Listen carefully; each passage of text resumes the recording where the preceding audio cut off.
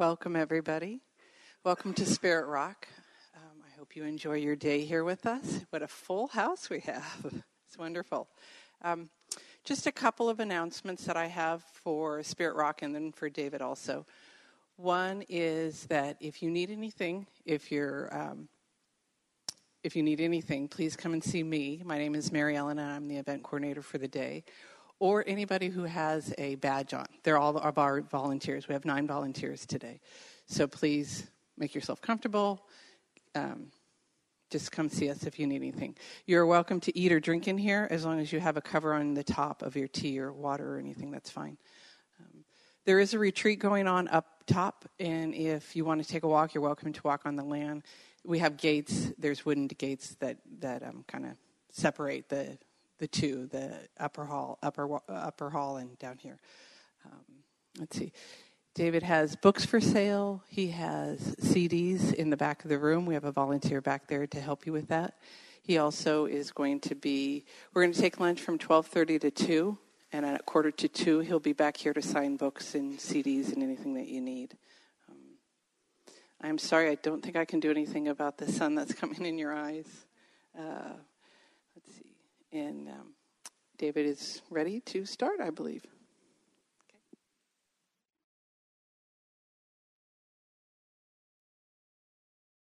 Thank you, Mary Ellen.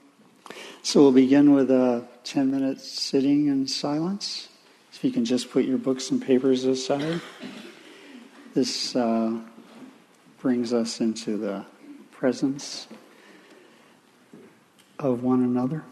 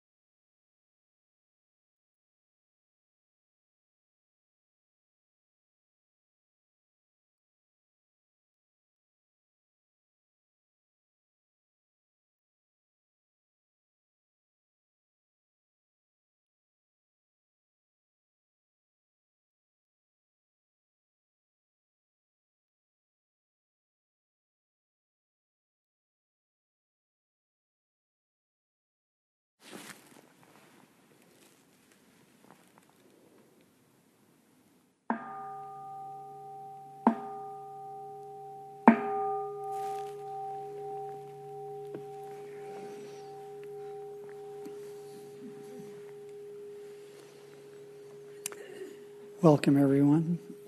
We don't have time to go around and have everybody introduce himself or herself individually, so if you maybe introduce yourselves to the people on your left and right, we'll start that way.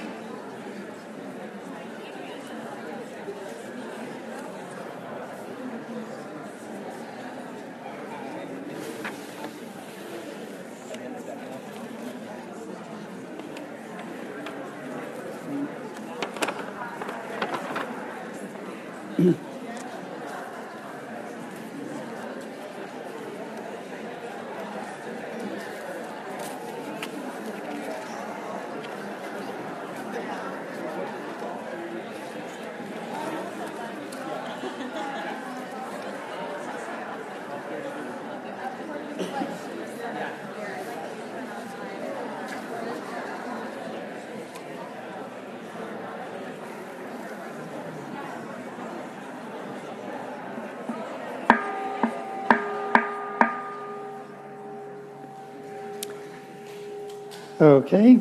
I'll just start with some quick announcements. One is we'll take a break in the middle of the morning and middle of the afternoon for about 10 minutes.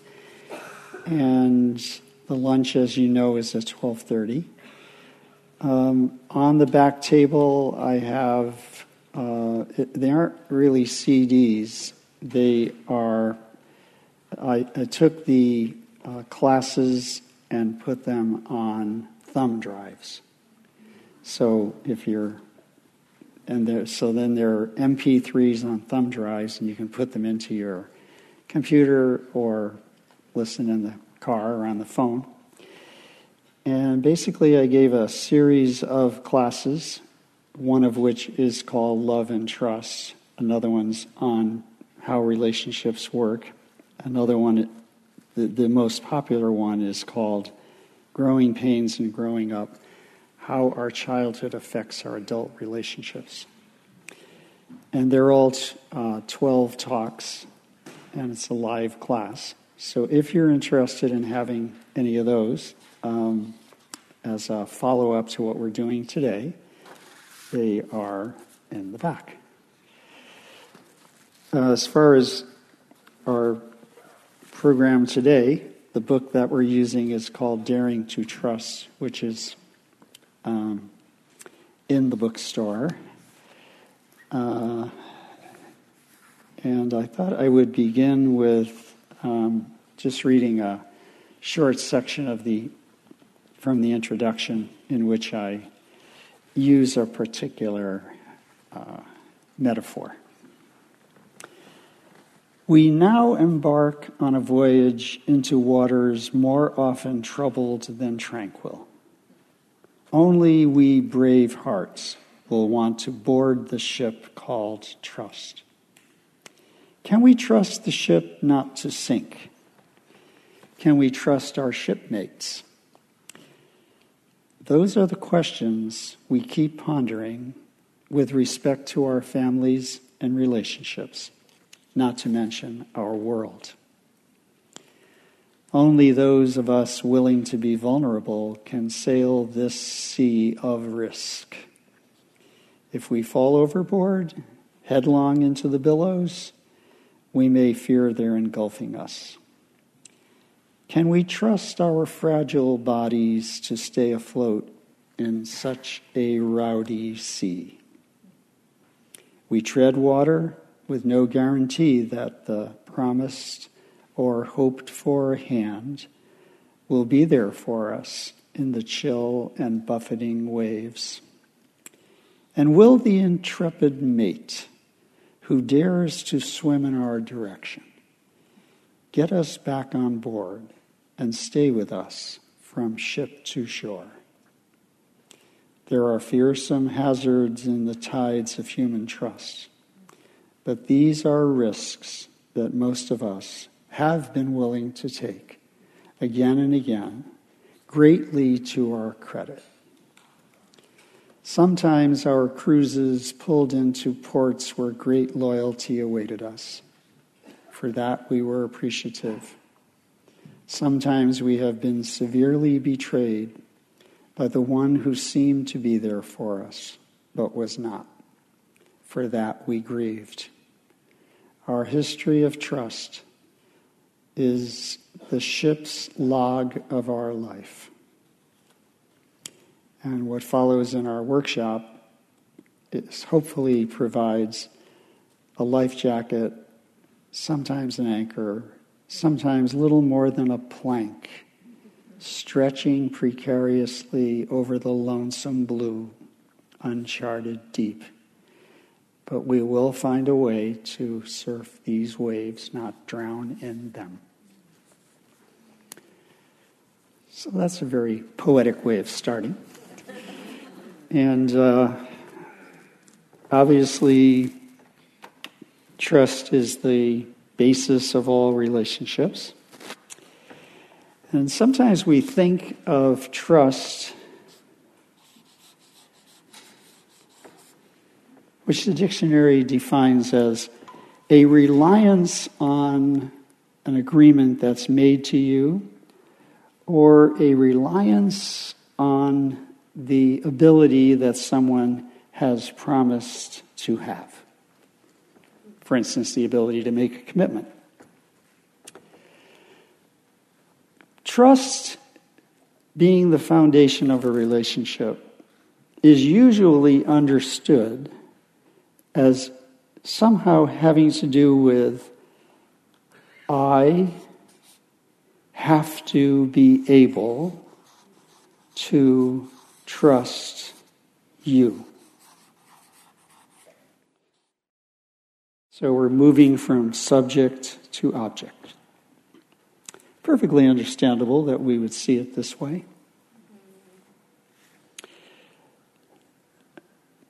The only problem with this is that it doesn't take into account one of the givens of human life, which is that people are not always trustworthy.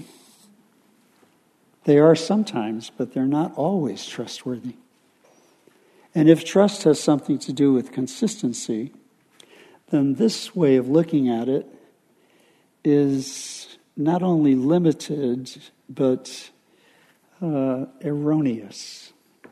So we're going to keep our belief that trust is the foundation of relationships. But we're going to have to find a way of expressing it that accommodates the given that if your trust is in someone else's hands, you could at times be in trouble. So let me restate it. Trust is the basis of relationship. Instead of saying it's about how I need to trust you, we would say, I trust myself in two ways. When you are trustworthy toward me, I have it in me to receive this beautiful gift and appreciate it.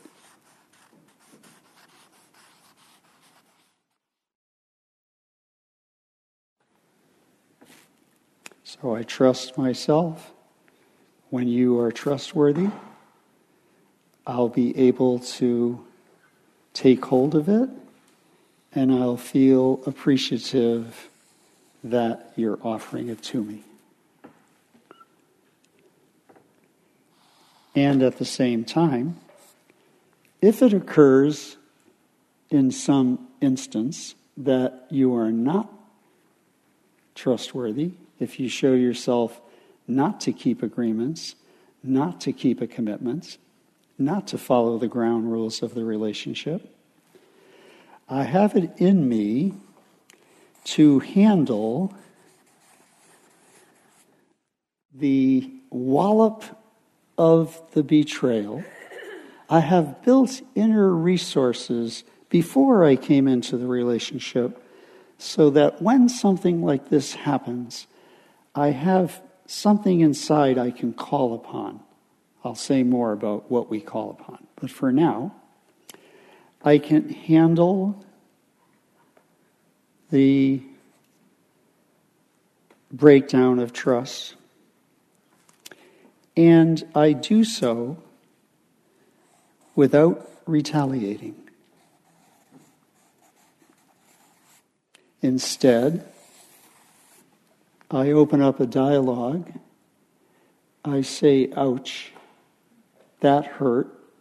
Let's talk about this. Let's see what we can rebuild or how we can handle this. That's the topic of our day. Trust gained, lost, regained. But for now, we have to begin in an entirely adult style. Child version of trust. I trust mommy to fulfill my infant needs. In fact, this is where we learned how to trust. Remember I said you'd have to be able to receive the trust? Well, you received the trust because there were consistent instances in early life in which your needs were responded to, were held to be appropriate, and were taken care of over and over again, even though you couldn't quite put them into words. So when you first realized you wanted food, you simply cried, and you had to trust that the caregiver would read the cry correctly and put you on the breast, as opposed to misreading it and thinking you needed to be changed, or misreading it thinking you needed to be held. Sometimes you wanted any of those three, and you learn to use different cries, and gradually mother could read the cries and knew what you needed. And when she, or whoever the caregiver was, responded appropriately to the best of his or her ability, you started to trust that you had been born into a world which has the resources that can fulfill your needs. I came in with needs. There are resources here, and the people in the setting in which I find myself, that is the house, they know how to hear my needs and respond to them. And I also noticed that when they respond, they do it in an affectionate, loving way. So now the sense of trusting others has yet another element. Trust has something to do with love. You're lovingly responded to. So the trust happens in the context of a holding environment. Holding environment is a phrase from the famous British child psychiatrist Donald Winnicott. He says, a holding environment is one in which the needs are consistently fulfilled. People are able to attune to your needs and they love to respond to them. So love and trust came together, and that made it possible for you later in life to receive trustworthiness whenever it comes your way, rather than to suspect it or fear it or run away from it. No, you'd be welcoming the trust because it all happened originally in safety and security.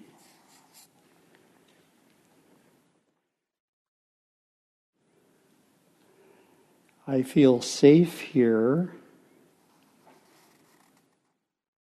They're going to maintain me in existence, not kill me. I feel secure here. They're going to stay here in this house with me. If they go to a new house, they'll take me with them. So safety and security in early life carries over into adult life as those exact same two needs.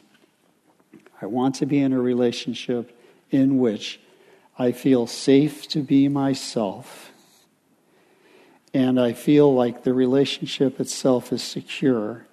It's not going to end in a minute, and it's going to be able to withstand various moments of untrustworthiness. It's going to be able to withstand various conflicts, misunderstandings.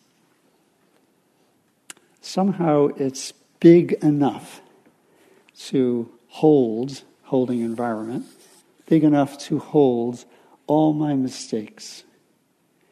And I am big enough to hold all your mistakes, as long as we're continually in dialogue about them.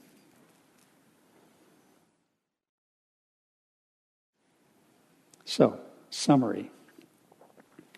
In early life, trust means subject trusts object. I trust mother to fulfill my needs. The reason I trust mother to fulfill my needs is because of a continual series of fulfillments. Or another way of saying it is, I based my trust on evidence.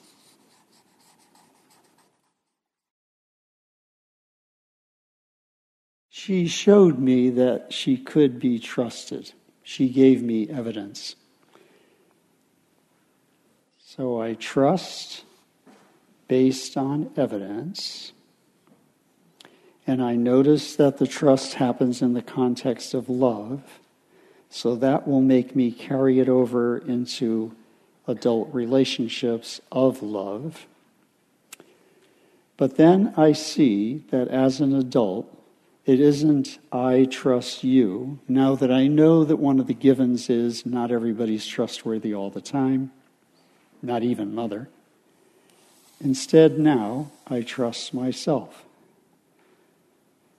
In every instance in which you show yourself to be trustworthy, I will lovingly receive it and appreciate it and tell you so. In every instance in which you fail me, disappoint me, hurt or betray me, I have it in me first to handle it as an issue that I need to take care of internally. I'll say more about this. And the one thing I won't do is retaliate, because that is not in keeping with my spiritual practice. But the one thing I will do with regard to you is to say, ouch, that hurt, and to open up some kind of a dialogue. What that dialogue will look like, that will also be part of our topic. So this is the overall intro to our topic. Questions about this part? And we have somebody with, there's somebody right back there. Do we have 2 microphones? Yes. Okay, because there's one person right behind you. Yeah.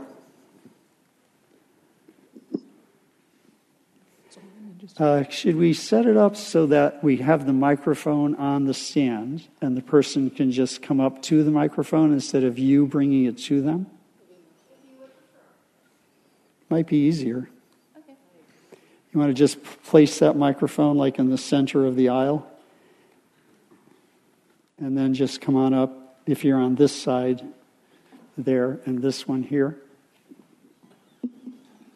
That way you don't have to run around as much. Good morning. I would like to know when the trust between in the early childhood, when that doesn't happen between the parent and child, how does that play a bigger effect? Okay.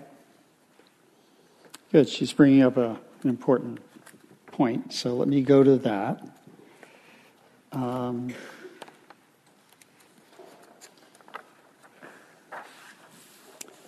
And some of you have already heard this part, so I'll kind of go through it fairly quickly. So we come into the world with... Can everybody see it this way? And we have it up on the screen as well behind you. Oh, okay. I didn't realize that. Okay.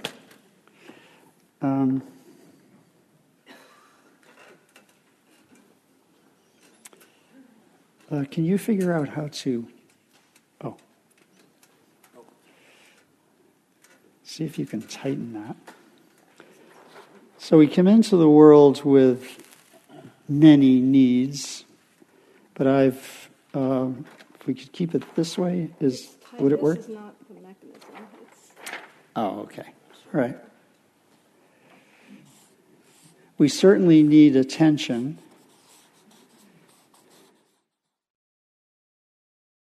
"24 hours a day at first, less and less as we get older. Now I hardly need any attention at all."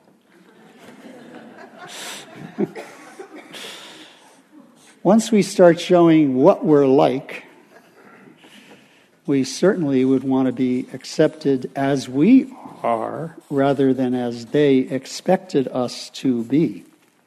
They, parents. So that's a big one. Did they cherish us, appreciate us? That would be a need. That's the Latin word for price.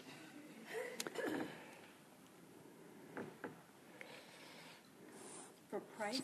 Price, value. Did they show all of this in an affectionate way? Were they showing affection physically,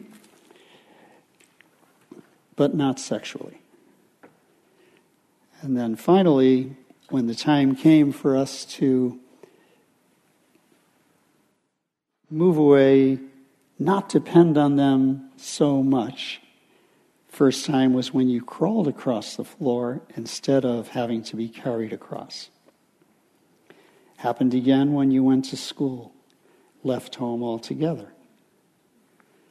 And kept happening When the goings began, did they fully allow them? Or did they try to guilt trip you for them? Or did they try to hold you back? Did they try to keep you there to fulfill their needs? Opposite of attention is to be with parents who are so caught up in their own narcissistic desires that they couldn't really focus on you. Opposite of acceptance is they reject anything about you that is not in keeping with their moral or familial or social beliefs. Opposite of appreciation is taking you for granted, not thinking of you as having special value, especially if there were many other children. Opposite of affection is non-touching. Opposite of allowing is controlling. So I call these the 5 A's. And they become a working definition when you add them all up. They become a working definition of love. How do I know someone loves me? Pays attention, accepts me as I am, appreciates, shows affection appropriately. Now it could include sex in adult life, if that's appropriate to the relationship, and allows me to make the decisions that reflect my own deepest needs and wishes rather than his or hers. These same 5 needs, which were the ones we had in childhood, and for which we needed mirroring, attuning responses from our parents over and over again, that built the trust. These are the same 5 needs that we bring into adult relationships. I'm still needing the same thing I needed in the beginning.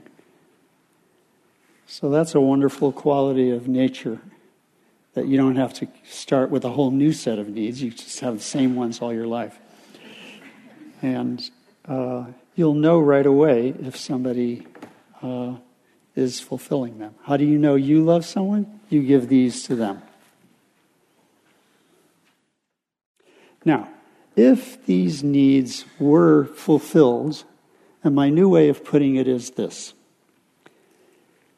they were fulfilled in a good enough way most of the time. Good enough most of the time. Not perfect all the time. Not never, not at all. They were fulfilled in a good enough. How were they fulfilled? Good enough. They gave me some attention, not total, but enough to live on. And they did it most of the time. You'll know deep down within whether this happened to you. When the needs were fulfilled in the way I just described, so let's say needs fulfilled, this leads to a sense of completion regarding the childhood program.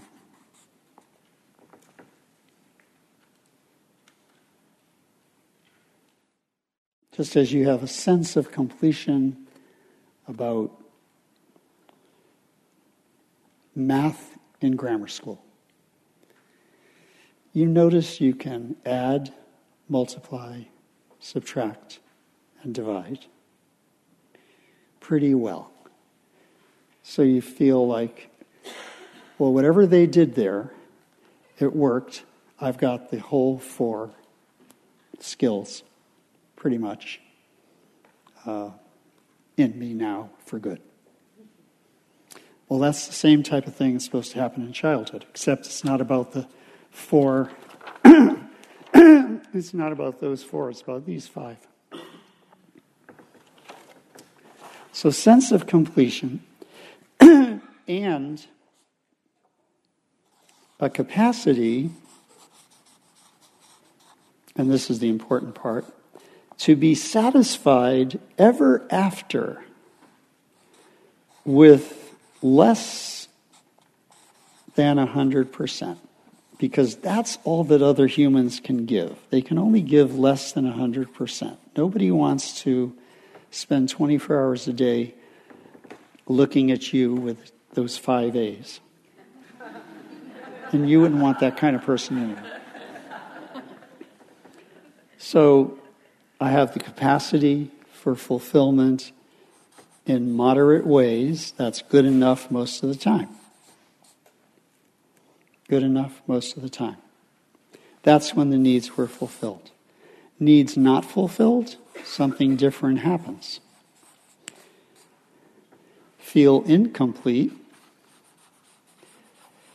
This is where you hold resentments against your parents because they didn't come through as you wanted them to. We'll see that those resentments don't really help us. So incomplete, and the truly difficult results, you don't have the capacity to be fulfilled moderately. Instead, you become a bottomless pit, and you're seeking more and more and more from other inadequate humans, that is, all humans. And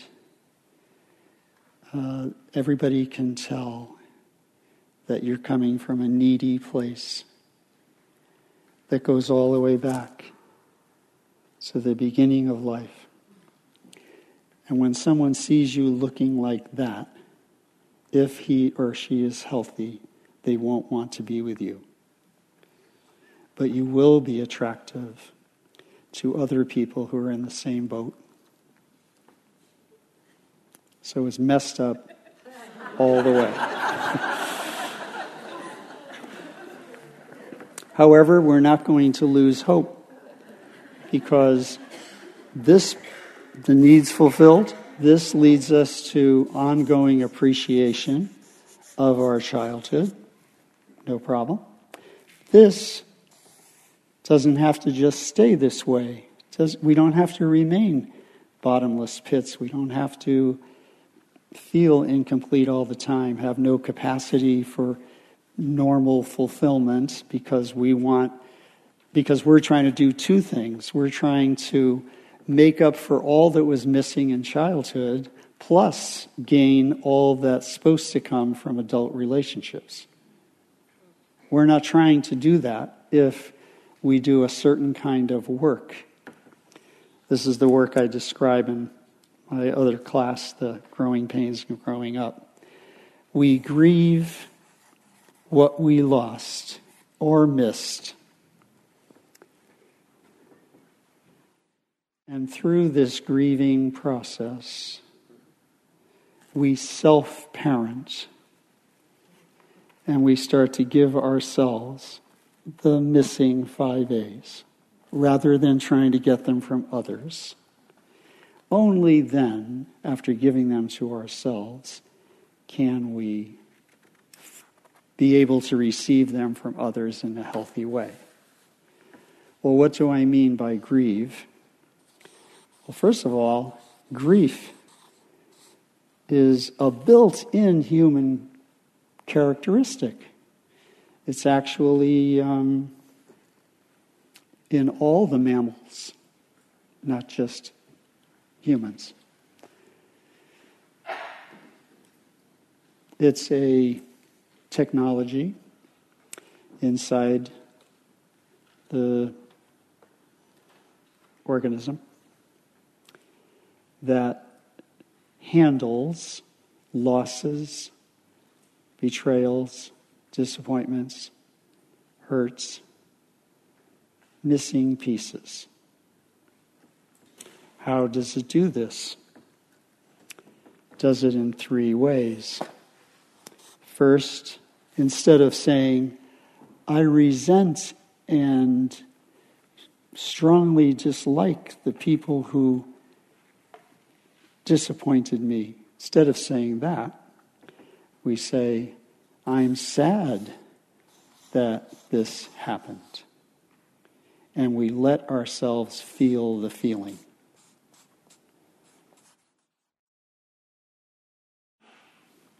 We admit that we are angry at those who hurt us in some way or disappointed us or created this loss.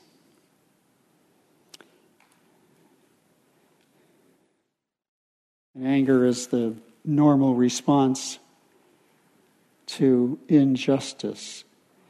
It was unfair of my parents to bring me into the world if they weren't equipped to fulfill my needs. I'm angry that that happened. I'm angry that they did that. That was unfair to me and to them. We don't take the anger out on our parents now because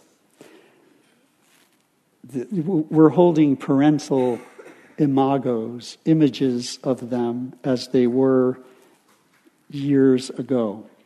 So you don't bring this up to your parents in the present. That would be missing the point. This is personal work. So you let yourself feel the feeling of anger toward them, toward yourself, toward whoever.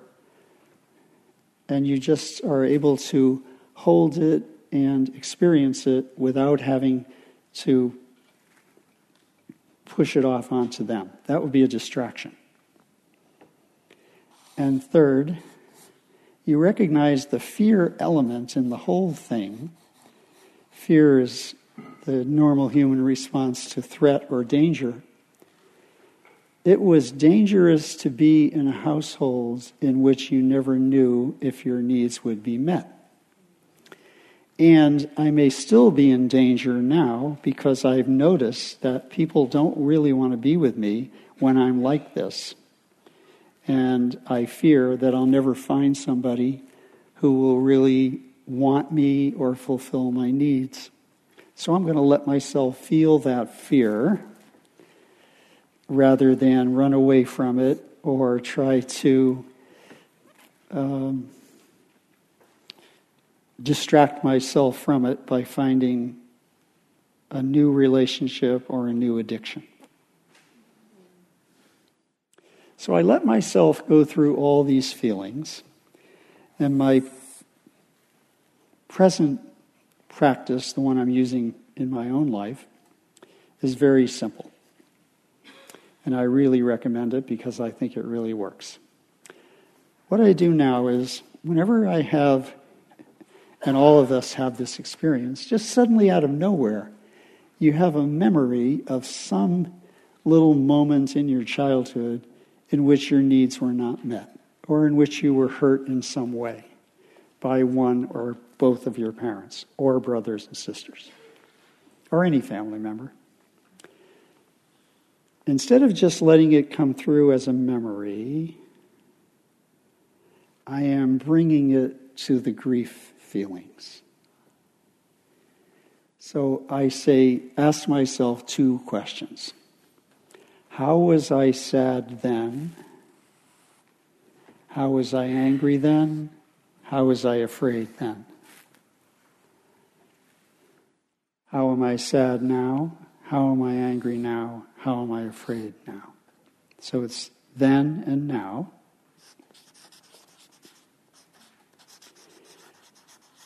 And then just pause enough to let you see if you can have that feeling come through in a physical way. If you can't, just the words themselves are also sufficient. So what you're doing is you're placing the topic in the context in which it actually belongs. It doesn't belong in the context of, see how wrong they were, I'm going to blame them. It doesn't belong there. It belongs in, how do I do something with this so I get a healing from it? How do I work with this so I get healthier? And the way to work with it is to take those memories and bring them to the 3 features of grief. And whatever way you can feel them, fine. If you can't, just at least say it like in an affirmation style. I was sad when she didn't come through for me in that way, and I couldn't show the sadness then. Now I'm an adult, and I can show the sadness. I don't feel it right this minute, but I'm just going to acknowledge that it's in there somewhere. And when it wants to come out, I know it will. That's what you sound like when you do this practice. So you do this over and over again, the same number of times as they disappointed you.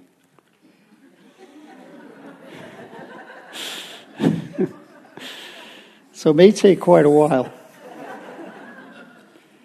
That leads you to part 2. So this part you do. Part 2 you don't do. Part 2 simply happens. Now we're in the realm of grace. A kind of gift dimension in the grief. Something happens. You start to notice that you were holding on to blame, to resentments, even perhaps to ill will toward anyone who hurt you. Now, this can apply to adults who hurt you in relationships, too. It doesn't just apply to parents.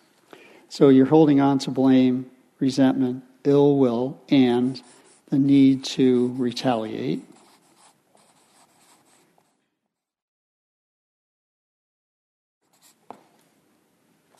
But what you notice happening is that these are starting to kind of lighten up. You notice that you are beginning, don't force it, just let it happen, to let go of holding on to all that heavy blame, resentment, ill will, and need to retaliate. Just starting to soften up. And you don't feel it quite as strongly. You felt it 100%. You're starting to feel it only 70%, 40%, so forth. But there's an English word for letting go of blame, resentment, ill will, and the need to retaliate. It's called forgiveness. Or another way of saying it is, you're beginning to forgive. Forgive doesn't mean excuse. It's personal. It's about what you're holding inside and how you're no longer holding it quite so strongly.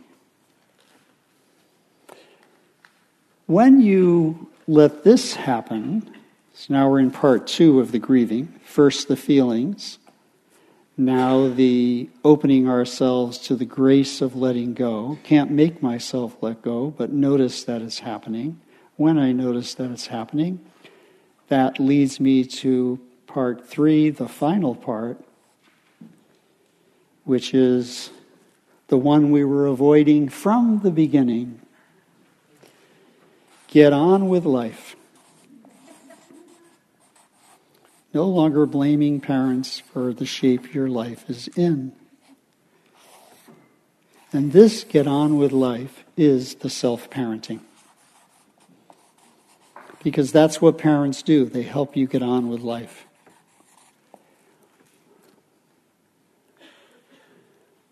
Working in reverse, oh, I must have been afraid to get on with life. That's why I was holding on to blame, resentment, so forth. That's why I was not grieving the past.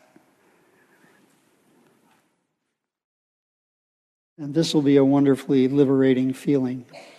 So this happens, this part we do. So it's do, happen, do.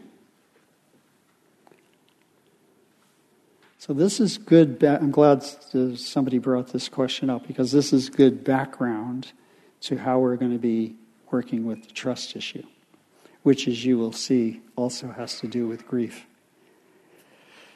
when the trust is broken. Questions about this part?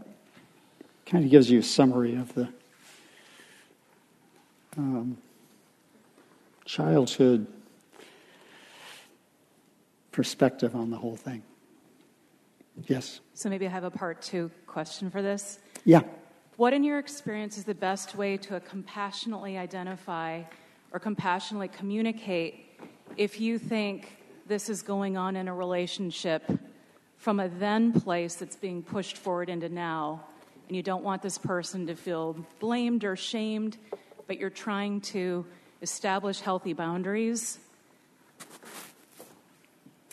That will be a big part of what we're going to do as we go on. So can I go to that in sequence?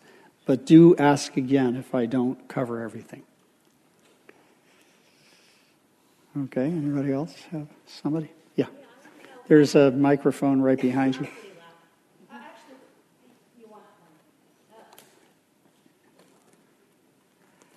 You can pull it down so I have to.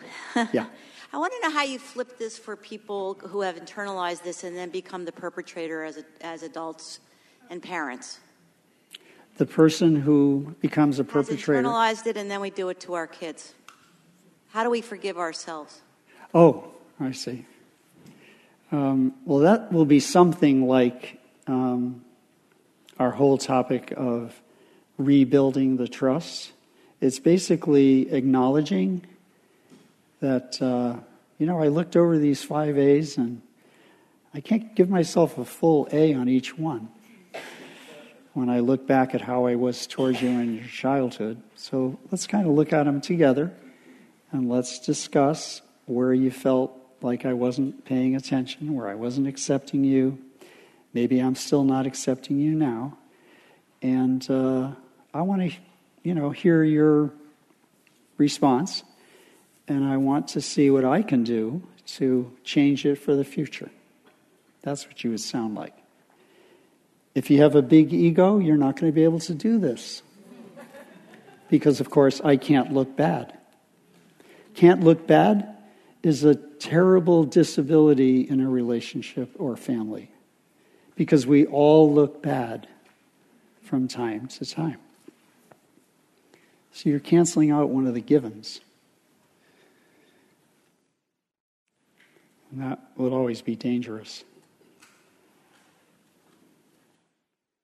It would be. I had a kind of an example of this. I was giving a class on this topic at UC Berkeley, and I've always remembered this. At the beginning of a class, I would say, "Does anybody have anything to share that happened during the week?" And this young woman raised her hand. And I've always remembered this. I just thought it was wonderful. She said, "My mother came to visit, and she spent the week with me this past week, visiting from Midwest. And during her visit, she asked me if I thought she was a good mother. And I didn't have a way of answering, but I remembered your 5 A's. I sat down with her, and I went through 1 A after the next. And I said, okay, let's look at how you paid attention. And she said it was great. I wasn't blaming her or anything, but we just looked matter-of-factly. And some she was great, others she was not so great, others, middle of the road. But it really answered the question.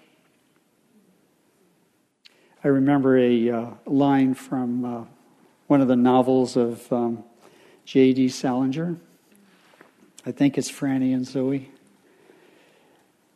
Anyway, the boy says this. Apparently, he asked his father a question. And he says, "My father turned to me as if he had been waiting his whole life to hear my question." I thought, wow, so that's what it would be like. That never happened to me. And then I'm not blaming, but I mean, it's just like... One day somebody said to me, well, your parents from the 50s and all that, they didn't really have those kind of skills. They didn't really know what it was like other than when, they were at their job. They didn't really focus that much. I suddenly remembered something.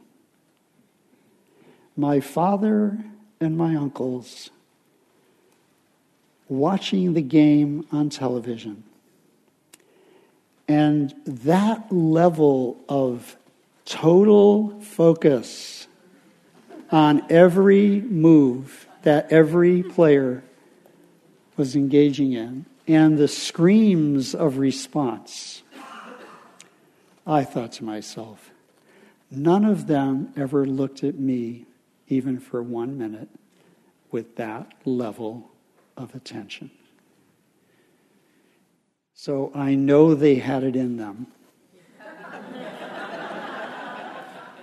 And we should all know that. We shouldn't be fooled. We shouldn't say, oh, our parents, they couldn't do that. They weren't really equipped. They were doing it somewhere. Because all humans can do it. Do what? Pay attention, accept you as you are, appreciate you, that is, value you, show affection, and allow you to make your own choices. They were doing that somewhere to somebody. Why not me? And the why not me should not be give us a sense of shame. Oh, there must have been something wrong with me. It isn't really like that. It's trying to establish a loving connection with people who had so many of their own issues. They couldn't fully step up to the plate to do that.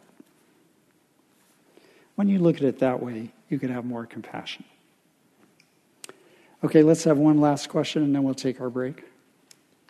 So when I've lost trust with certain relationships, I have had a tendency to cut them out of my life after that. Basically, you messed up, so we're done here. And I'm curious how that works with this strategy of grieving and creating forgiveness. If you create closure with that person, or you need to invite them back in your life and work through these things, or I don't know, something that came to my mind. That's a very good question. The depth of the relationship will dictate the level of energy that you will be putting in to regain the trust.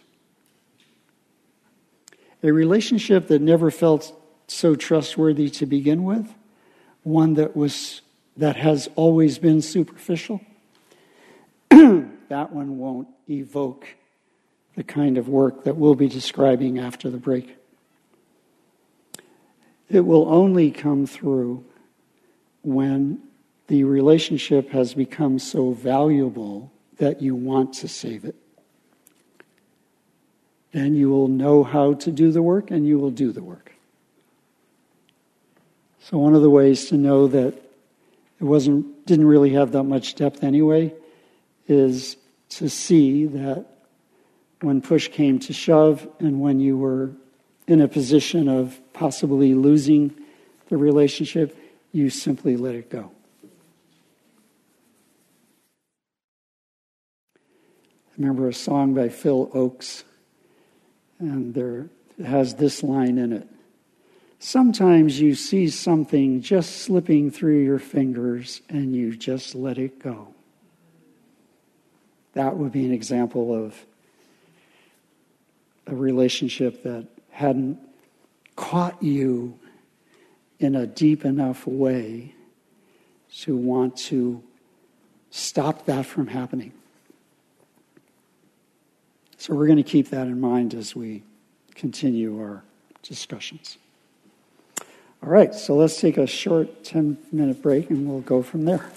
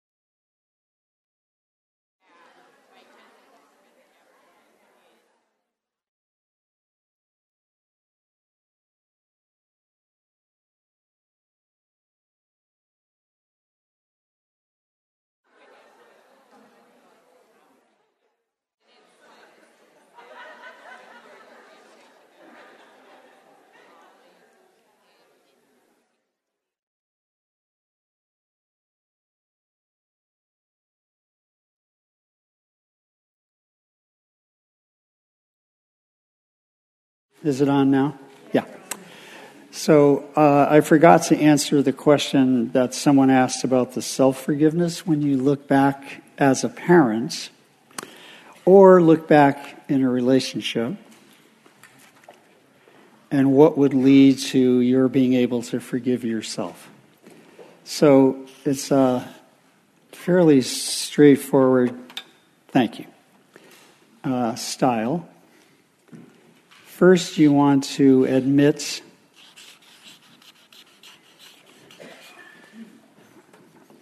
the ways in which you have been remiss in your parenting or in the kind of partnering that you were offering in your adult relationship.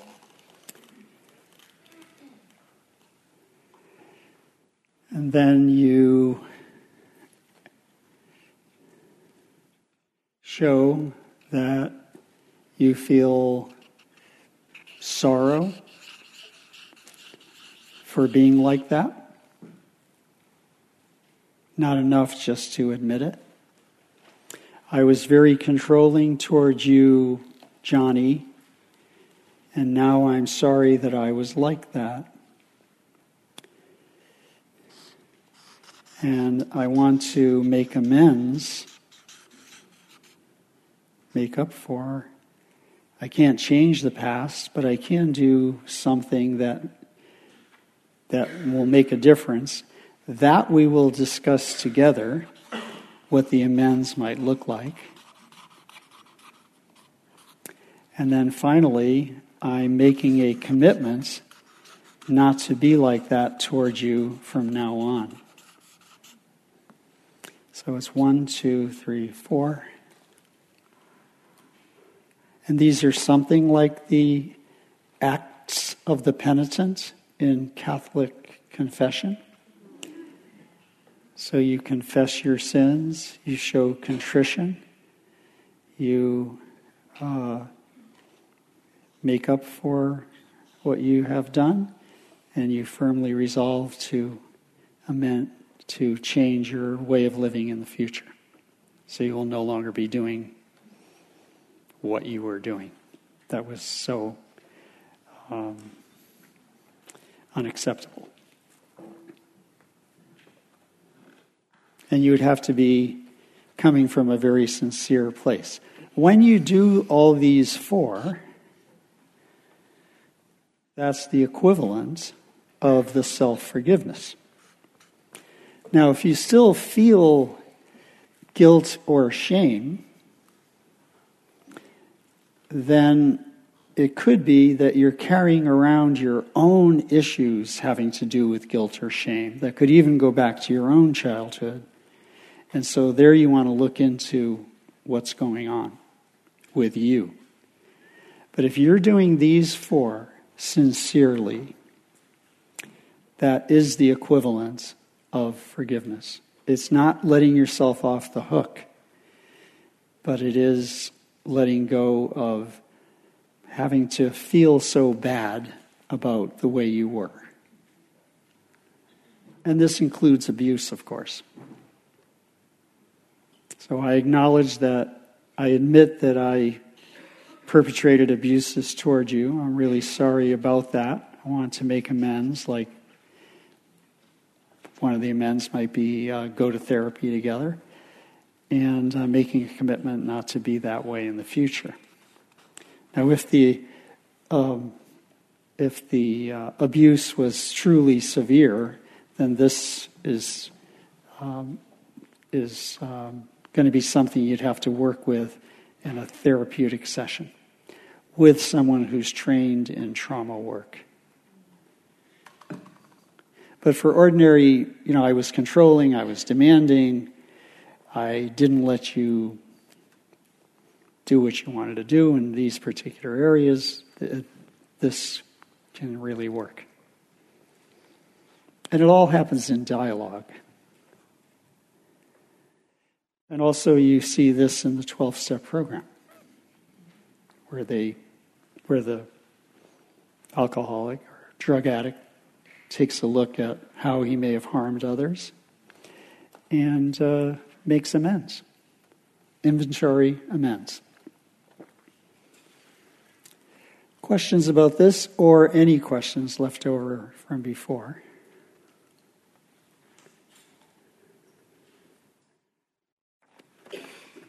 Okay.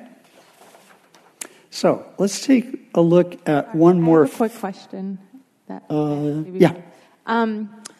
I was wondering about how indifference, or maybe perhaps it's like an aversion, is related to this process of healing. Like something for me, I find a lot that I don't necessarily find like blame or resentment, but more towards like a distancing and a lack of care for the people who have harmed me. So I was wondering if you could talk a little bit about that. Do you mean you're indifferent toward them, or they were indifferent? I'm indifferent towards them because of the abuse that I received. That like, I feel like I grew up in an abusive home, and now I'm going through my own grieving process of like feeling the sadness and the anger and the fear. And like there was a time where those things came up about the blame and the ill will, but like now they're not really coming up. What's more coming up for me is a strong indifference towards them, of like just like a lack of care, of like being in relationship with them and a strong distancing. Well, it sounds like you're going through one of the normal phases of grief, which is that for a while you don't want much to do with the people who were the perpetrators, but you may notice that you'll come back around once you're ready to have some kind of a dialogue, or even tell them about the process you've just been going through. So I wouldn't try to make myself have to interact with them until you're really ready.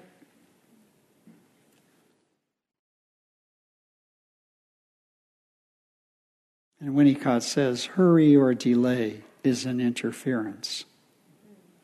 So we can't hurry this, and we also don't want to delay it.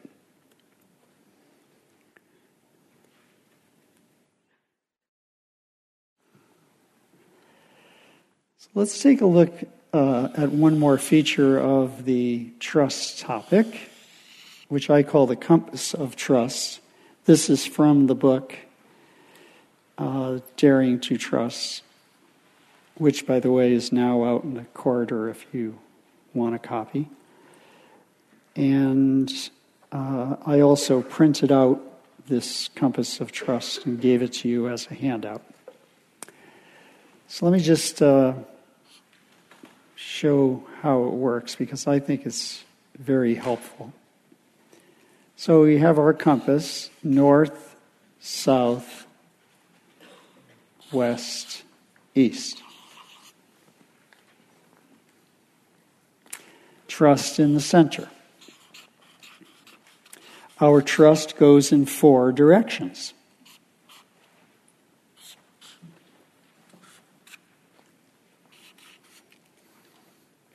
We trust ourselves, or let's say, can go in 4 directions as we work on things. We find ways to trust ourselves.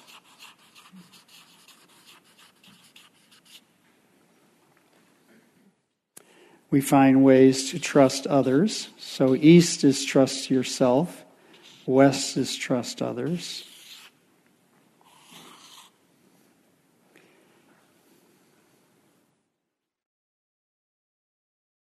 North, above us, is trust a higher power than our ego. And south, all the way down, is the ground, trust reality. I'll talk about each one of these.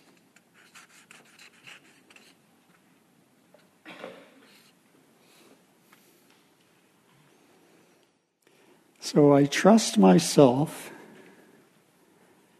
in certain areas, and in other areas I know I can't trust myself, so I will have to rely on something bigger than myself to help me. So let's say I trust myself as a driver, but I don't trust myself as a drinker because I know that I overdo it. So I don't try to trust myself then. I turn to a program that will help me handle my drinking, since I myself can't trust myself in that area. So that would be the equivalent of going to a 12-step program or going to therapy if it were a different topic. Therapy does not work when it comes to addictions. What works are 12-step programs. And therapy is an adjunct. But our trust in ourselves will therefore be totally limited.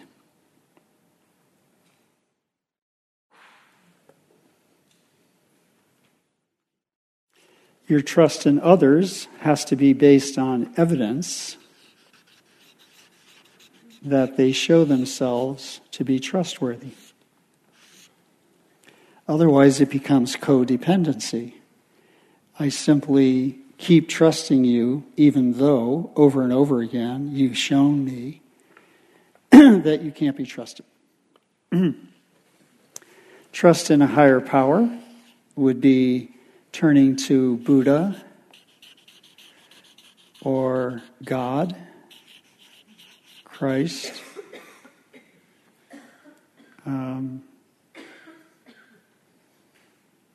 some animating spirit in yourself or in nature, whatever fits for you as something that you turn to as a kind of refuge.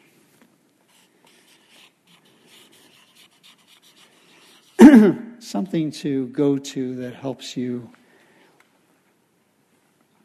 that supports the healthy program that you're trying to engage in. And then finally, reality itself. This one is very, very interesting from my point of view. That the things that happen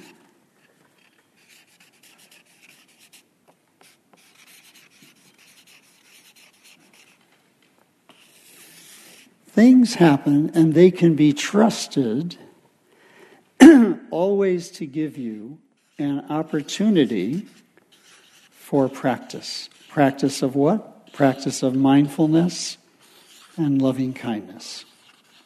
By mindfulness, I mean I'll be able to sit with this reality and not have to be overwhelmed by it. I'll be able to look at it just as what it is without being assailed by fears, cravings, clingings, definitions, judgments on myself, shame, blame. I'll just be able to see what happens just as it is. And when things happen, I'll always be able to respond with loving kindness from the Buddhist practice of loving kindness, which consists of feeling equal love for yourself and others. Although you show it in different ways.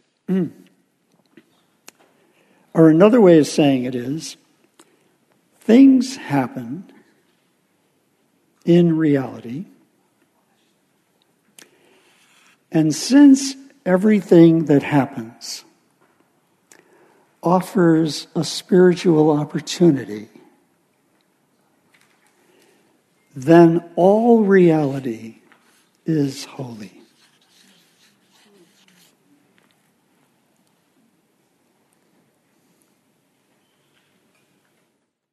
Such a wonderful realization. Since everything that happens, since everything that people do, since all the experiences that have happened to me and keep happening, barring none, will definitely offer an opportunity for mindfulness and loving kindness, that is, spiritual practice, that's the equivalent of the original events, the original reality is holy. Because it's offering me a holy option. Holy simply means the wholeness of our psyche and our life, including both the psychological and the spiritual, which will be our style throughout the day. Or another way of saying it is, nothing just happens and remains simply a happening. Everything that happens is offering something. This is different from the New Age superstition. Everything happens for a reason. That makes it sound like there's somebody who's adjusting things so that you will find some reason. I would put it this way. Instead of saying everything happens for a reason, everything happens, and in everything, I can find a reason to do my practice. That is not superstitious, but the other one is. Everything happens so that we can learn a lesson, superstition, change it. Everything happens and I can learn from it. Reality-based. Everybody see? So I can trust reality as a source of spiritual awakening, brings together that vertical line, north and south. Since I live in a world in which I'm not complete, I need others. So horizontally, I'm also connected. I wanted to bring this in so we could see the various directions that trust goes in. Any questions about this?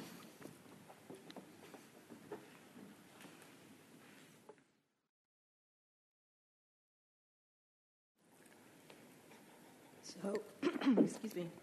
So, often for myself, when something is happening, I find myself having an easier time if I frame it as the universe is bringing this to me because it knows this is where I need to grow. But the fact that you've said things don't happen for a reason, but find a reason in each thing that happens to grow. And I'm just trying to understand the relationship that I've kind of developed, not being a higher power that's bringing this opportunity to me. You mean thinking of the universe as the higher power? Yes. Mm-hmm. No problem. What you're saying is the universe is in on our evolutionary program. Right. That certainly makes sense, yeah. Like it's loving me into my best self. If it gives comfort to look at it that way, I think it's no problem. Thank you. And all of us have had that feeling that, somebody up there likes me. Or not. Sometimes not.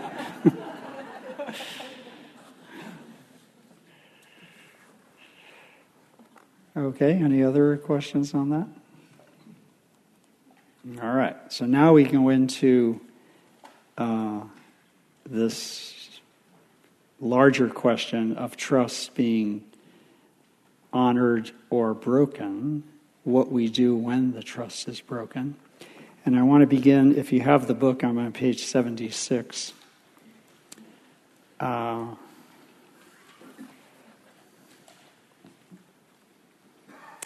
Well, let's start on 75. I have how to know if someone can be trusted. Here is a checklist to audit your relationship with regard to you toward your partner and your partner toward you. Show this list and your responses to your partner. Ask that he or she do the same list regarding you. And I just want to go through some of what's on this because it'll bring up the kind of questions that lead us into the other part of the topic. A partner can be trusted when he or she shows integrity and lives in accord with standards of fairness and honesty in all his or her dealings, not just in the ones with you. That's when you can really trust, when you see it across the board. There's a connection between integrity and trust in the dictionary definition. So now I'm quoting from Webster. Trust is the assured reliance on another's integrity. So when you have assured reliance on this is a person of integrity, now you have the basis of trust. He or she may operate on the basis of self-interest, but never at the expense of you or others. He or she will not retaliate, use the silent treatment, resort to violence, or hold a grudge. Predictably shows you the 5 A's. Supports you when you need him or her. Keeps agreements. Remains sexually faithful. Does not lie or have a secret life. Genuinely cares about you. Stands up for you. Is what he or she appears to be. Wants to appear just as he or she is, no matter if at times it is unflattering. Respects your boundaries. For instance, when you say no, he will back off. Tries to work things out by addressing, processing, and resolving issues as they arise.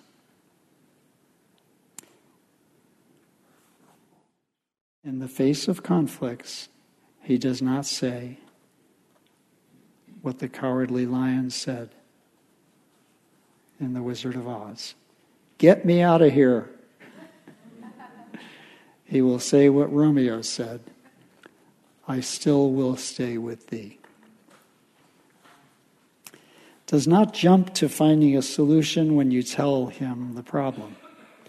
Can listen without judgment, especially without a fixed or moralistic belief. I do not find myself saying, he or she just doesn't hear me. I notice my partner is listening attentively.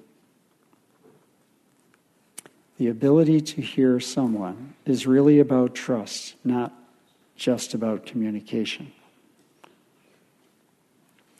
Does not give up on me or anyone.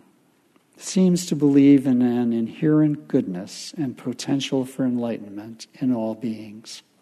That's one of our Buddhist beliefs. Is more committed to being honest about his or her mistakes and apologizing when necessary than in defending his own ego.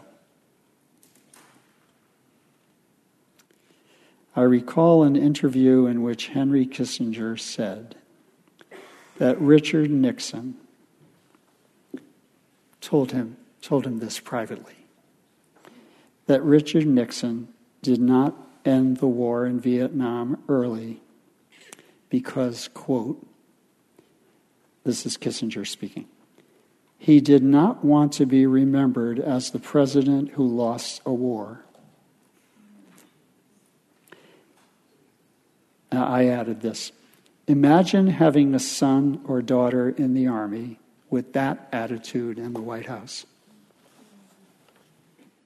That would be an example of no trust. And then finally, we can take both trustworthiness and untrustworthiness as information about whether a relationship can go on, but never as an incentive to hurt back if we are betrayed or to stay put if we are hurt. So I'll read that once more. So people will sometimes be trustworthy, sometimes untrustworthy. We notice it, we take it as information. Information about what? About whether a relationship has enough going for it that it can continue. But we never take it as permission to hurt the other if he or she was untrustworthy, or to stay put when he or she remains untrustworthy. There would have to be the commitment to do what we'll be talking about more at length after lunch, a very specific program that you put into place when you were unfaithful or broke a commitment or were untrustworthy. But questions about any of this part?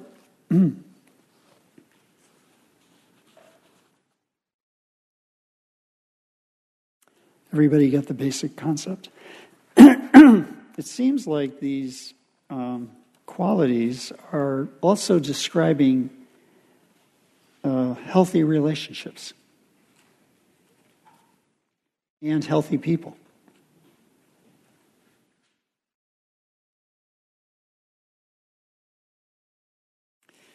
And there are some people who just never even think this way. They don't think, well, there are criteria that I need to follow or look for if I'm going to have a relationship that really works. Instead, they just let one thing after another happen and kind of go with the program. Maybe we saw that in our parents to some extent. I certainly felt in my childhood that events just kept happening, but nobody ever stopped and processed anything. And, they just didn't think that way back then, which doesn't excuse it. But it's going to be hard for us to learn to process things when we weren't in households where that was the style. Like it's just one event after another. Sort of like that's the difference between a soap opera and a Shakespeare play. In a soap opera, it's one event after another, and no event is completely processed and completed. Just a new thing happens that distracts you into the next interesting event.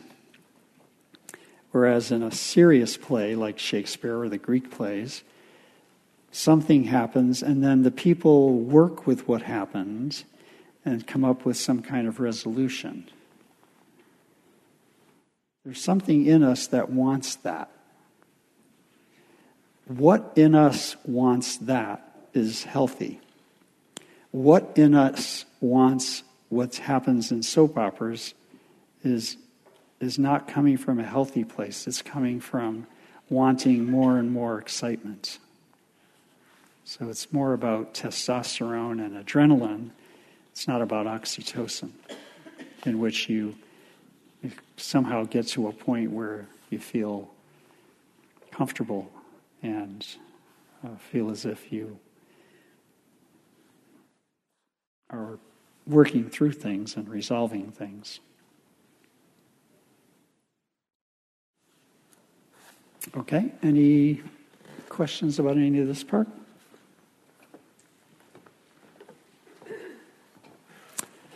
All right, so let's just say one final thing here before we wind up.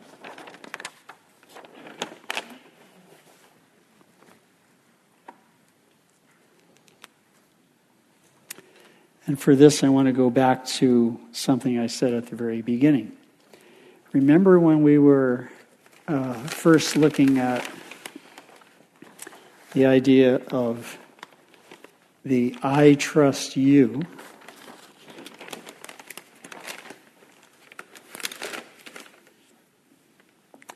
So I need to trust you, or be able to trust you.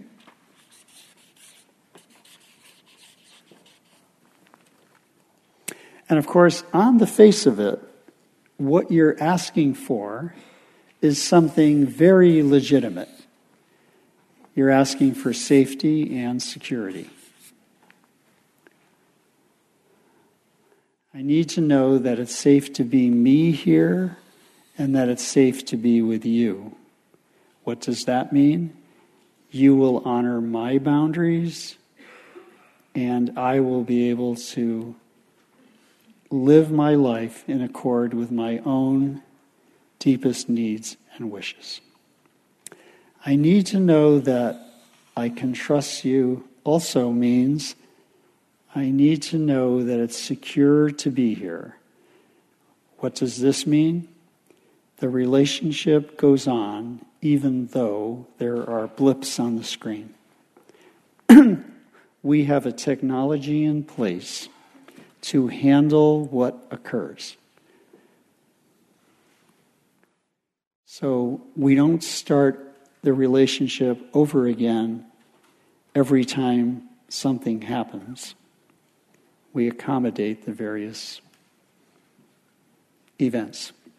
Now, this would be a healthy way of saying why I need to trust you.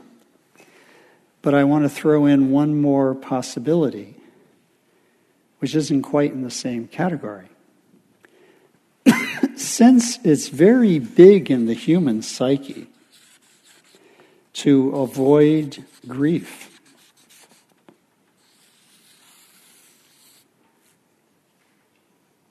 one of the reasons we might, quote, absolutely need the other to be trustworthy is because we don't ever want to feel the pain of hurt, disappointment, loss, infidelity,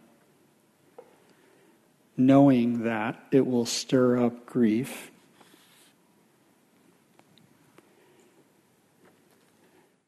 And an implicit bargain in an unconscious relationship is, you will protect me from ever having to feel anything, and I will do the same. Or, you will protect me from ever having to feel grief, and I will do the same. That would not be in the same category as, you will keep me safe and secure, and I will keep you safe and secure. That is a healthy motivation. This motivation, which many of us have, or have had in the course of various relationships, it's not quite so healthy because you're preventing yourself from feeling the appropriate feelings. And you will feel especially hurt and betrayed by someone who rubbed your nose in your actual grief. So sometimes what I see in working with couples is they're more angry that you made me have to feel this bad than about what you did. And all of this is happening because we didn't, way beforehand, before we even got into a relationship, build our toolkit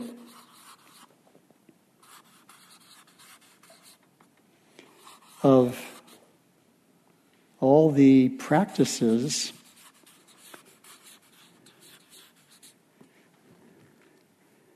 to handle disappointment, to handle endings, to handle betrayals, to handle changes, to handle conflicts. Some of these we'll talk about after lunch, but they're summarized as inner resources.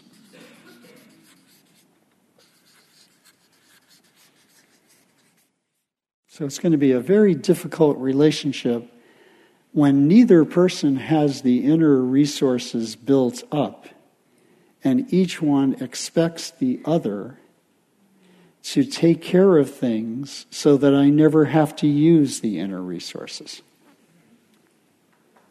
Everybody follow?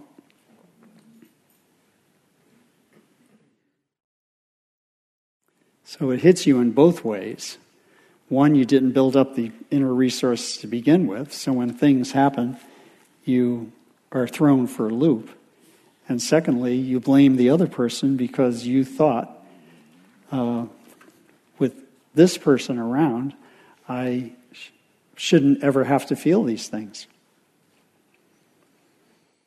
Just use a silly example. It would be like if you married somebody who was a handyman, male or female, and you thought to yourself, oh, I'm never going to have to call any plumbers or electricians. The partner will take care of it all. Well, you're going to be very disappointed if you find out he doesn't have all the skill you thought he had. But it was wrong to begin with to expect that. The better approach would have been you yourself learn how to be your own handy person. And then call upon those who have other skills when what's required is bigger than what you can handle. But grief is the central thing that we avoid. And one of the things I've noticed is that some couples engage in retaliation against each other when they hurt each other. They go straight to retaliation. I was studying a play by Shakespeare, Troilus and Cressida, which is about a couple in which the woman is unfaithful. And there's a single line in it, and this line is spoken by the man to whom she was unfaithful. The one line says it all. Very simple, easy to understand. Because now he's mustering an army to deal with the issues that have come up. This is the line. The hope of revenge shall hide our inward woe. Woe, grief. The hope of revenge shall hide our inward woe. Let's engage in revenge. Then we won't notice the grief. That's what he's saying. We'll feel a lot better if we get back at them. How could you possibly trust somebody who had that point of view? I'll use revenge to avoid my grief. It's a terribly aggressive style. But I know nobody in here would ever do things like this. All right, so we're going to take a break. We're going to come back here and start again at 2, but I'll be back at 1:45 if you want me to sign any of the books. So, see you soon.